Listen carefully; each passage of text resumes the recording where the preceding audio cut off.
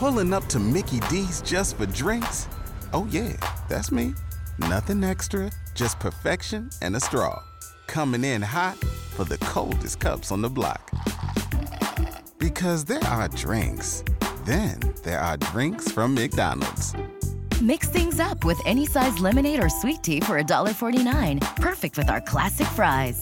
Price and participation may vary. Cannot be combined with any other offer. Ba-da-ba-ba-ba. So our podcast is called Right and Wrong. Are these your notes? These These are your notes about what we're going to say? Anything. Nailed it. Is the short answer. So how many novels did you not finish? Oh my God, prior? so many. It was perfect. What's she talking about? This is nonsense. Ooh, a spicy question. I love it. This is it, guys. The big secret to getting published is you have to write a good book. You heard it here first. Hello, and welcome back to the Right and Wrong podcast. On this week's episode, I'm joined by a TV and film writer whose debut novel, Hotel 21, is coming out imminently. It's Senta Rich. Hi, Senta. Welcome to the show. Hi, Jeremy. Thank you. Thank you very much for having me on. Thanks for coming excited. I'm excited to talk to you. Well, I was going to say, it must be very exciting. Your first book coming out. How are you feeling about everything? Yeah, well, it takes a long time to publish a book. So I would have got the book deal 2 years ago, and it's taken that long. So it's been, to be honest, for a while there, you wonder if you're going to make it, like you're actually going to get there. So it's very close now, and now it's coming like a freight train. But yeah, no, it's great. And of course it's very exciting. Yes. As of us recording this right now, it's not out, but it will be by the time this airs. I know that you used to work in advertising. So how is your no spoiler pitch for the book? Yeah, well, it is. Okay, so it's about a young woman called Noelle, who's a hotel cleaner, but also a kleptomaniac. But she's not your regular kleptomaniac. She also, she only takes small and insignificant things that she hopes nobody will notice are missing. And that's until she starts her 21st hotel cleaning job, when she meets a group of, she's teamed up with a group of diverse, strong women who begin to challenge the way that she lives and who she is. And so going from hotel to hotel, it's quite a nomadic, isolated, lonely life that she doesn't even realize that she's living. And these women kind of shake her up and electrify her a bit and bring her into the land of the living, maybe. You could say. So that's her journey. Amazing. That was a great elevator pitch. Oh, was it? Yeah. I really enjoyed it. I really like how in the book, sort of when she moves between hotels, she writes a very sort of a handwritten kind of list of all the things that she's taken. Yeah, which is a really nice touch in the book. Was that something that you had in there, like from your kind of early drafts, or was it added in later? No, it was there from early drafts. It was very much, because I had the idea for the book when I stayed in a small hotel in Lisbon, and I annoyed the hotel cleaner by accident by leaving my hotel room really late. When she was waiting outside with her arms crossed, waiting for me to leave, and I felt really awful. And she gave me a dirty look, and quite right too. I probably ruined her day without realizing it. Anyway, I went out. When I came back that evening, my hairbrush was missing, and I immediately was like, "Oh, it was a revenge lift. She took my hairbrush to piss me off, And I just started thinking about this character, what she took, why did she do it? Did she do it a lot? Does she only take hairbrushes? This kind of thing. And and then I started thinking, well, maybe, and she also had power. She had this power over me. By taking my hairbrush, it kind of really, it's kind of quite an inconvenience. And it's also not something you're going to complain about. You're not going to say my second-hand hairbrush has gone missing. Yeah. They'd laugh at you, right? So I thought, she's really clever. She's done this really well. And then I started thinking, well, she has power over me. Maybe she doesn't have, because she wants power over her own life. So anyway, I started thinking about this first as a TV series, maybe, or as a character, a hero for a screenplay. But then I don't really know why, but I wrote it in first person and I started writing the book. But the lists thing was very much was very much part of the control she has over her life. So she can look at everything she's done. She can go back over it. And she keeps the things that she takes, which are small, they don't really matter to anyone, but they matter to her. She keeps them like religious relics almost. And for her, when she sees them and she looks through her notebook, it just means that her life for her is working. She exists. Look what she's doing, and everything's fine. When it so isn't. When it so isn't. But I think we all have our trunks, Jamie. Yes, exactly. Yeah. And people always say writing lists is like a healthy way to kind of be more productive and things like that. So I guess. Oh, do they? Yeah. I mean, anti-productive way. I mean, as a child, as a teenager, I kept a day-by-day diary, and I think, it's just kind of, a record of everything you're doing. And and it really mattered to me that it mattered to her, that these things mattered to her, if you know what I mean. So she didn't just get them and shove them in a drawer or stick them somewhere or throw them away. She had to keep them, and she had to care about them. You know, like her trophies. Yeah. More like evidence of her of her existence or something, because she had she's been in survival mode since she was a child. So this is all part of that survival resilience. I was going to ask, and you already mentioned it, that whether this was or not going to be, because that's a really great origin for like the kind of inception of this idea. But I was going to ask whether, given your background, this was originally going to be for television or film or written in screenplay form.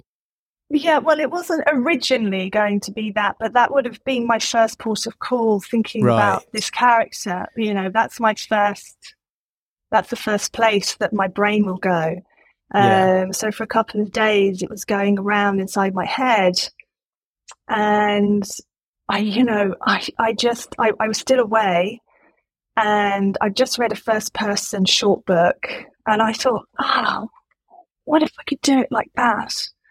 And I just tried it. I wrote the first 4,000 words. So I picked up my notepad, which was beside me.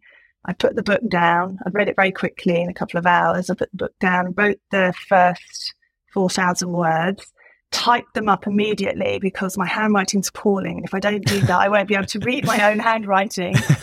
So I did it very quickly, and then I gave it to my son and my husband to read. And my son was the big test, because I said, just read the first page, because he was 16 at the time. And, he reads everything I write, poor chap. I kind of make him. And I said, look, you only need to read the first page, but he read all of it. And I went, I might be onto something here. And he said, I really like that, Mum. And then my husband read it, said, yeah, I really think you should keep writing that. So I just did. I mean, writers, whatever happens to us, we just write things. We don't know where they're going to go or if anyone's going to want them,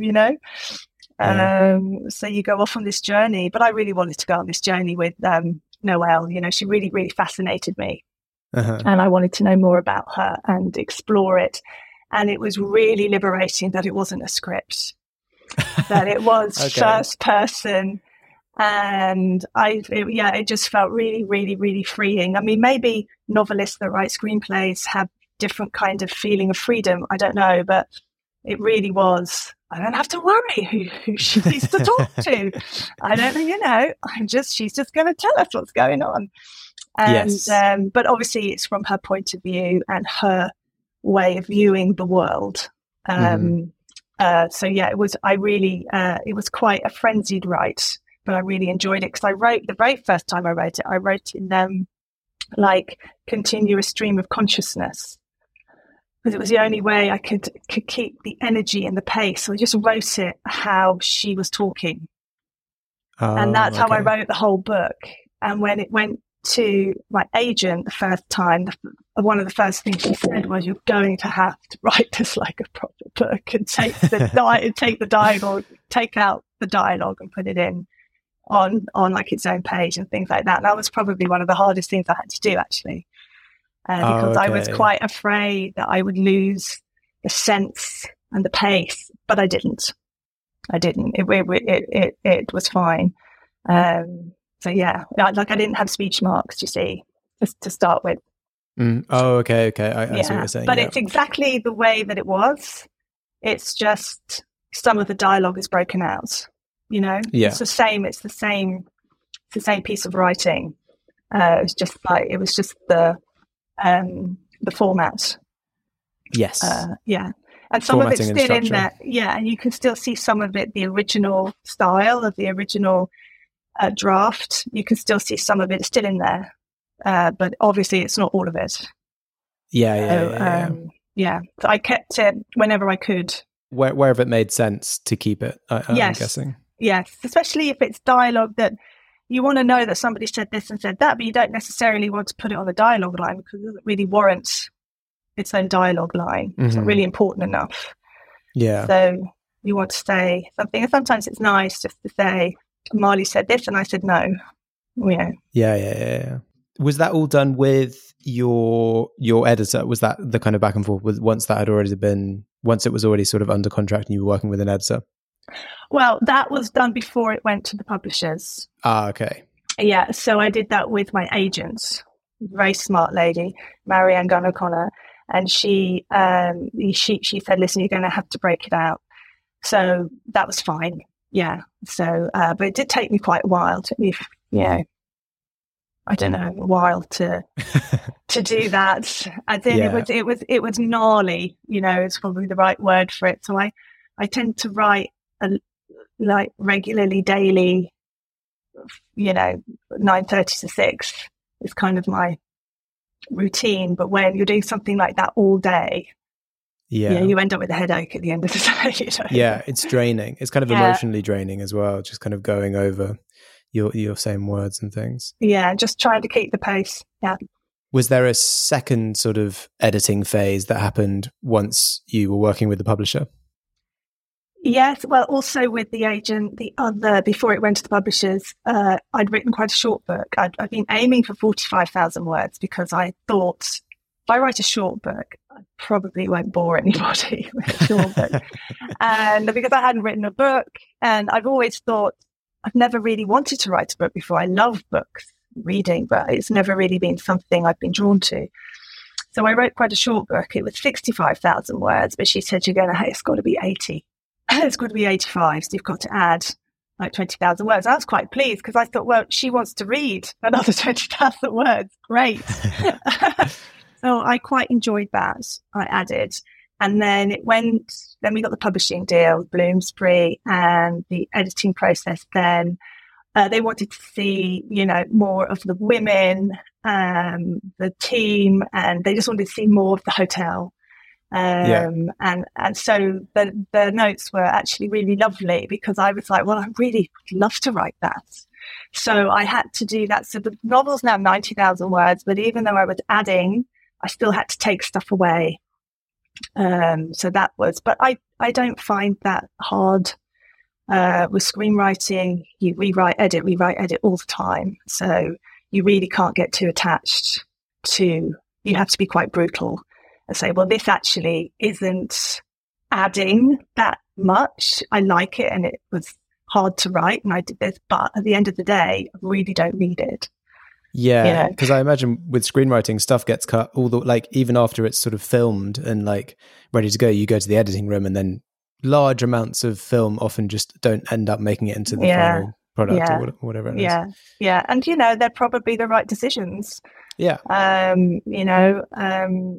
Like less is always more, that's true of screenwriting and it's true in the advertising world. And it's not always true in novel writing. But I think, you can, I love big tomes of books that I can just get lost in for weeks, and sometimes maybe they could have been edited a bit, but why if you're enjoying it so much? Yeah, exactly. But a screenplay, you can't really have 3 hour, 4 hour. Well, tell that to the Batman. Exactly, but they are separate stories, aren't they? But as a rule, as a rule, if there are rules, or for the art form of screenwriting, it's 90 pages to 110 pages, really, and you don't really go over that unless you're James Cameron, then you write whatever you want. Or I heard Martin Scorsese's new movie might be 4 hours long. Really? Yeah, I read that online, so I don't know if it's 100% well, Martin trustworthy. Scorsese is known for not letting his movies out of the editing suite. Like he has to have them prized out of his hands. Oh, okay.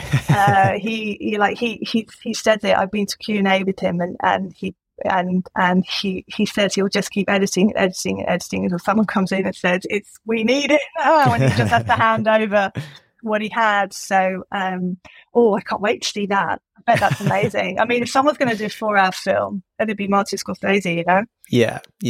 Had to be one of those old legends. Yeah. Let's get back to you.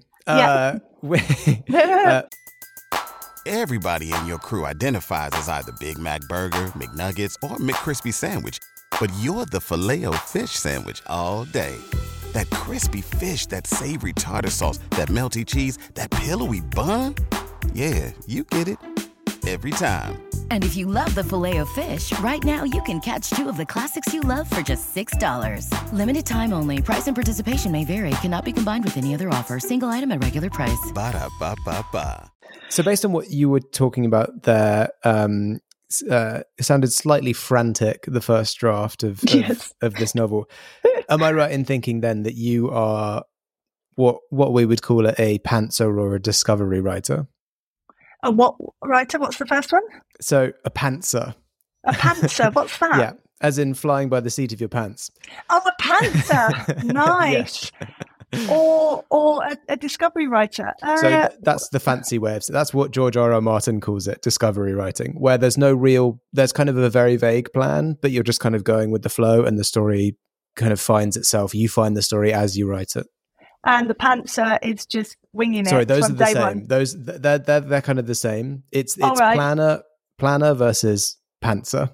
Planner versus pantser. Okay. Well, I think probably I'm a little bit of both. Mm-hmm. When I sat down to write even the first 4,000 words of Hotel 21, I already knew instinctively what I was going to do, that there was going to be this woman with a problem, and she would start at the hotel, and it was at this hotel she would meet somebody.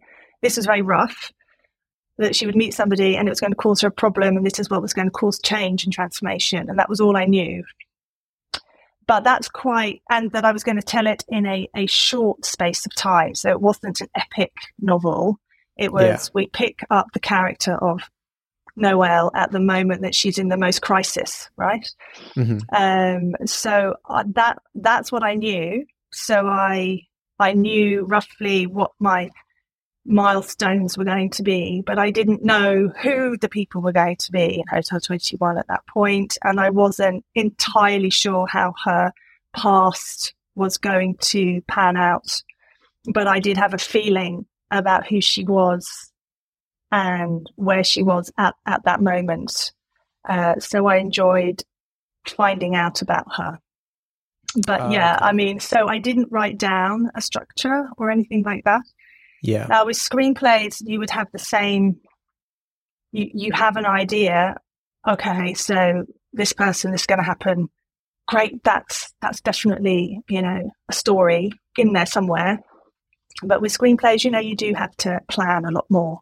So I enjoyed writing the novel where I didn't have to do the same level of it, because screenwriters, one of the big problems for screenwriters, especially new screenwriters, with that you jump in really quickly straight away. You just want to get in and start writing. You've had an idea of an opening scene and and then before you know it, you dry up and you're like, oh. So with screenwriting, it's really important to plan. And so, but with this book, I just knew I didn't have to do that. I had more freedom. Yeah, I had a bit more freedom. Yeah.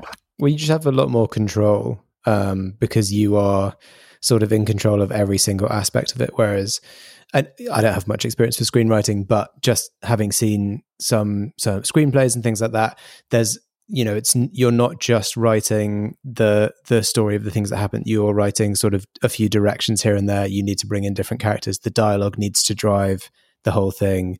If you're going to have an inner monologue, that's like that's like an external inner monologue in a way. Like there's a lot more moving parts in terms of who's doing what and where other people are going to need to come in and stuff. Whereas when you're writing a book as an author, you are in complete control and you can do whatever you want.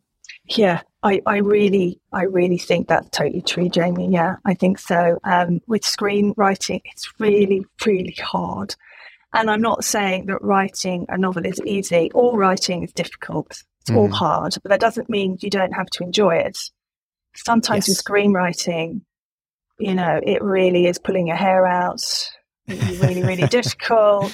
And, and then if you find you're more likely to have a story problem in a screenplay, I think, than you are maybe in a novel. But I've only written one novel for first person, so I don't feel very qualified to say that. But but I think you can find your way more, with a screenplay. If you get to, page 75 and suddenly it wasn't, it's not working that right way. The problem was probably on page 20, and you've got to rewrite that now. So it's not like that with a novel, I don't think. Well, not first person. I don't know what it's like to write third person thriller. I'm sure thriller writers probably, and again, I don't know this for sure, but I'm assuming if I was going to write a thriller or a detective story, you would have to plot. I mean, to some level. That's what I thought. And then I've interviewed a few thriller authors who kind of go on a similar system to you, that they sort of say there are milestones, but it's wild, and then they'll get to the end and then be like, right, now how do I fix it? Yeah. So it's a little bit like a screenplay. It's a little bit like a screenplay, where they have to go and then add things in and layer things in. Yeah. Because I think with the written word, because also like I write longhand first, whether it's screenplay or a novel, and I think that whole that feeling of discovery and artistry, or whatever it is, it feels like pen on paper. There's a lovely feel to it, and you're turning the pages and you're writing quickly and you're going back and crossing things out, and you're finding your story in a way. But with screenwriting, you don't have. Well, you can. I mean, you could write long with screenwriting maybe, and write 180 pages and then go in and just try and edit it all down. But I wouldn't recommend it. But we all write in different ways, and all writers are different. And for me, the most exciting thing about this was it was first person, and I just really, I had a lot of fun. Being her. And it comes through in the book. The book is very fun to read, and it's funny whilst also being sort of quite serious and touching on serious tones and character shifts. And speaking of screenplays, this book has already been optioned for a television series with MGM. That's right. Will you be involved in that adaptation? Wow, that is the $1 million question, Jamie. Okay. If I have anything to do with it, I want to play. No, listen, the truth is, right, so it's actually Orion Television, who are part of MGM. They're owned by them. They optioned it early on, so it was a preempt deal, hadn't been sent out. I had a chat with them, which is quite funny because there's a screenwriter in the back of my head going, talking to television producers in America, tell them about your screenplays and your TV pilots now. Tell them, just drop it in.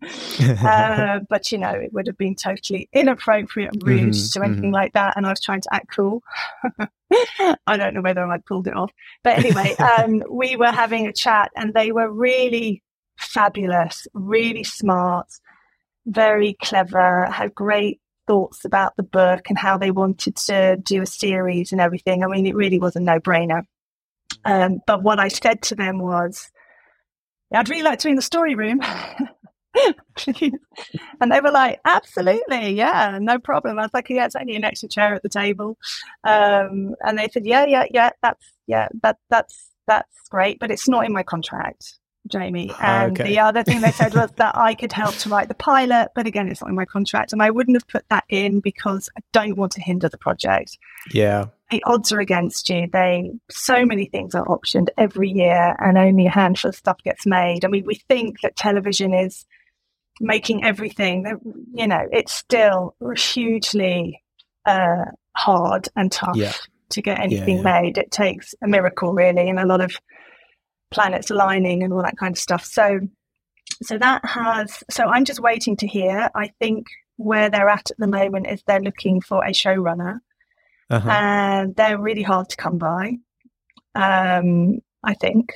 And then once they have that, it really is, you know, it'll be up to them, really. Yeah. So I'm just going to wait. I mean, I'm not, to be honest, Jamie, like I'm not very good at hustling. And I wish I was better because screenwriter, you've got to be able to do that. And I'm just not very good at it. I just wish I was better. I give the impression that I am, apparently. Okay. But I'm not. That's half the battle, right? Yeah, because I wonder if someone else would have said to them, oh, by the way, I've got some screenplays and some TV pilots. Would you read them? Maybe someone else would have said that to them. I don't know. But my instincts were, don't be rude and keep your cool, you know? But they were really lovely. And I think it's in very good hands. Okay, great. So you're sort of cautiously optimistic that you might get to be involved, but if it's not going to be that much, then that's okay. Well, the first thing is it going to get made? Is it? Because sometimes people get a deal when they sell the rights to their book. Yeah. They get before they even sign, they've got the deal and it's going to be made.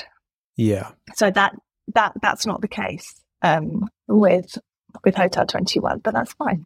We'll see. I'm Fingers just crossed. so happy. And also because I thought this isn't a screenplay.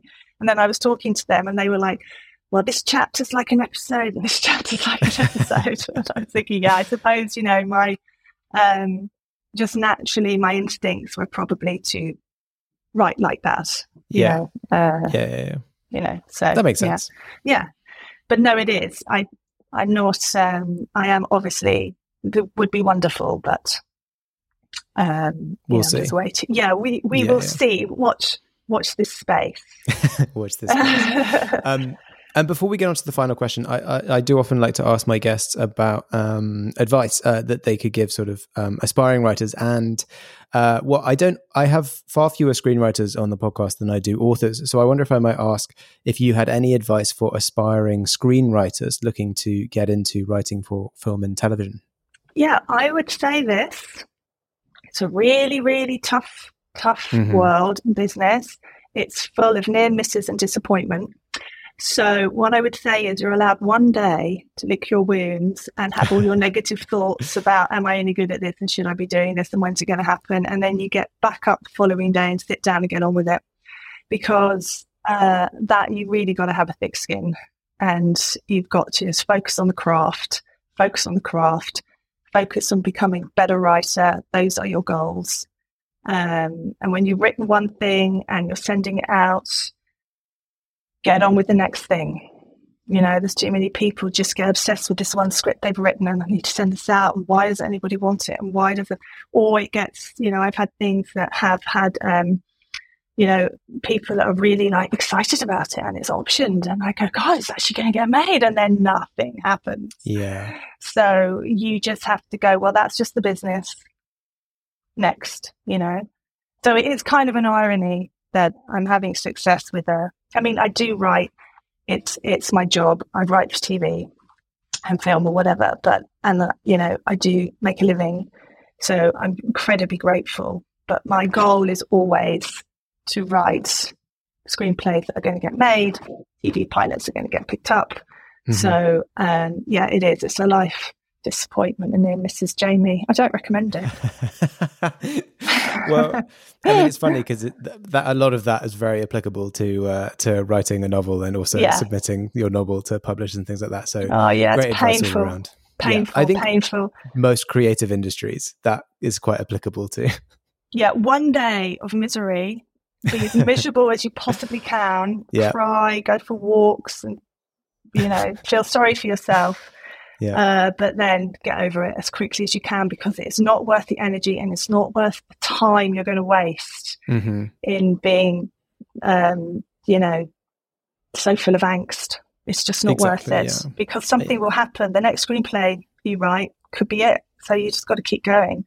Yeah, and each time you write anything, you're honing the craft, you're getting better. So hopefully everything you write is better than the last thing. So you get there eventually. Yeah. And you just have to learn all the time. Why didn't this particular story resonate? Or you might get notes back from somebody and they can be pretty damning, maybe, or they at least feel like they are. But you need to learn from that. You need to take it on the chin and go, right, do better. It's tough. It's really tough. It's tough. You've got to persevere. Things. Awesome. Well, that's great advice all round.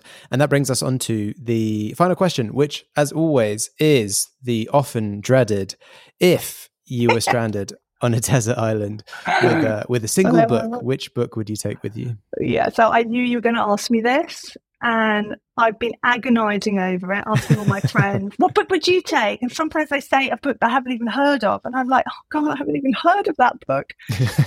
So what I decided to say is, and I've really thought about this long and hard, Jamie, is that I would take Moby Dick, because I haven't read it yet. I've never read it. And it's about, I think I like the themes in it. and it's a big book. It's big enough. So I'd read it. I'd bring that, because the other thing is I have a lot of favorite books I've read many, many, many times. Yeah. And I think I'd want something new and something about the sea. So yeah, that's great. what I will bring. But I have had several options, Jamie, along the way. Okay. Oh, okay. I hope I'm never stranded on a desert island. Oh my God, I'd be so lonely. Or at least if you were, you had like a library with you. Or a note. I'd rather bring a notepad and pen. Okay. Yeah, than a book. If I had to choose. Write your own book. Well, yeah, I'll just have something for that. I could just write. Yeah. Whatever it was. Probably get really good about writing about what sand looked like or something. Yes. Yeah. I mean, I don't know if a publisher will pick that up. But... No, but you see, it really wouldn't matter, because I'm on a desert island. Yeah, who knows? Yeah, who knows? You'd know everything about that sand. Amazing. Well, great choice. It's always nice to have some classics on the book. There's a reason they're on the island. There's a reason these books become classics, because they are timeless. Well, thank you so much for coming on the podcast and telling us all about your work and the new book, Hotel 21, and your experiences. It's been really interesting chatting with you. Thank you. And thank you very much for your great questions. Oh, well, my pleasure.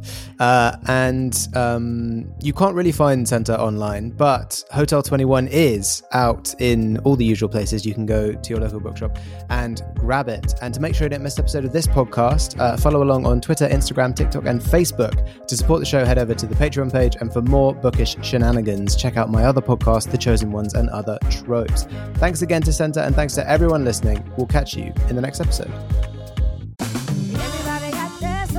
Spread the word. The JCPenney Friends and Family Sale is back. And this week, we're passing the savings on to you. Use your extra 30% off coupon to prep your home and style your family for Easter. That's extra savings on top of our great low prices. Plus, share your coupon with everyone you know and love. It's always better when we save together. JCPenney. Make everybody count. Offer valid 3/11 through 3/17. Exclusions apply. See store or jcp.com for details.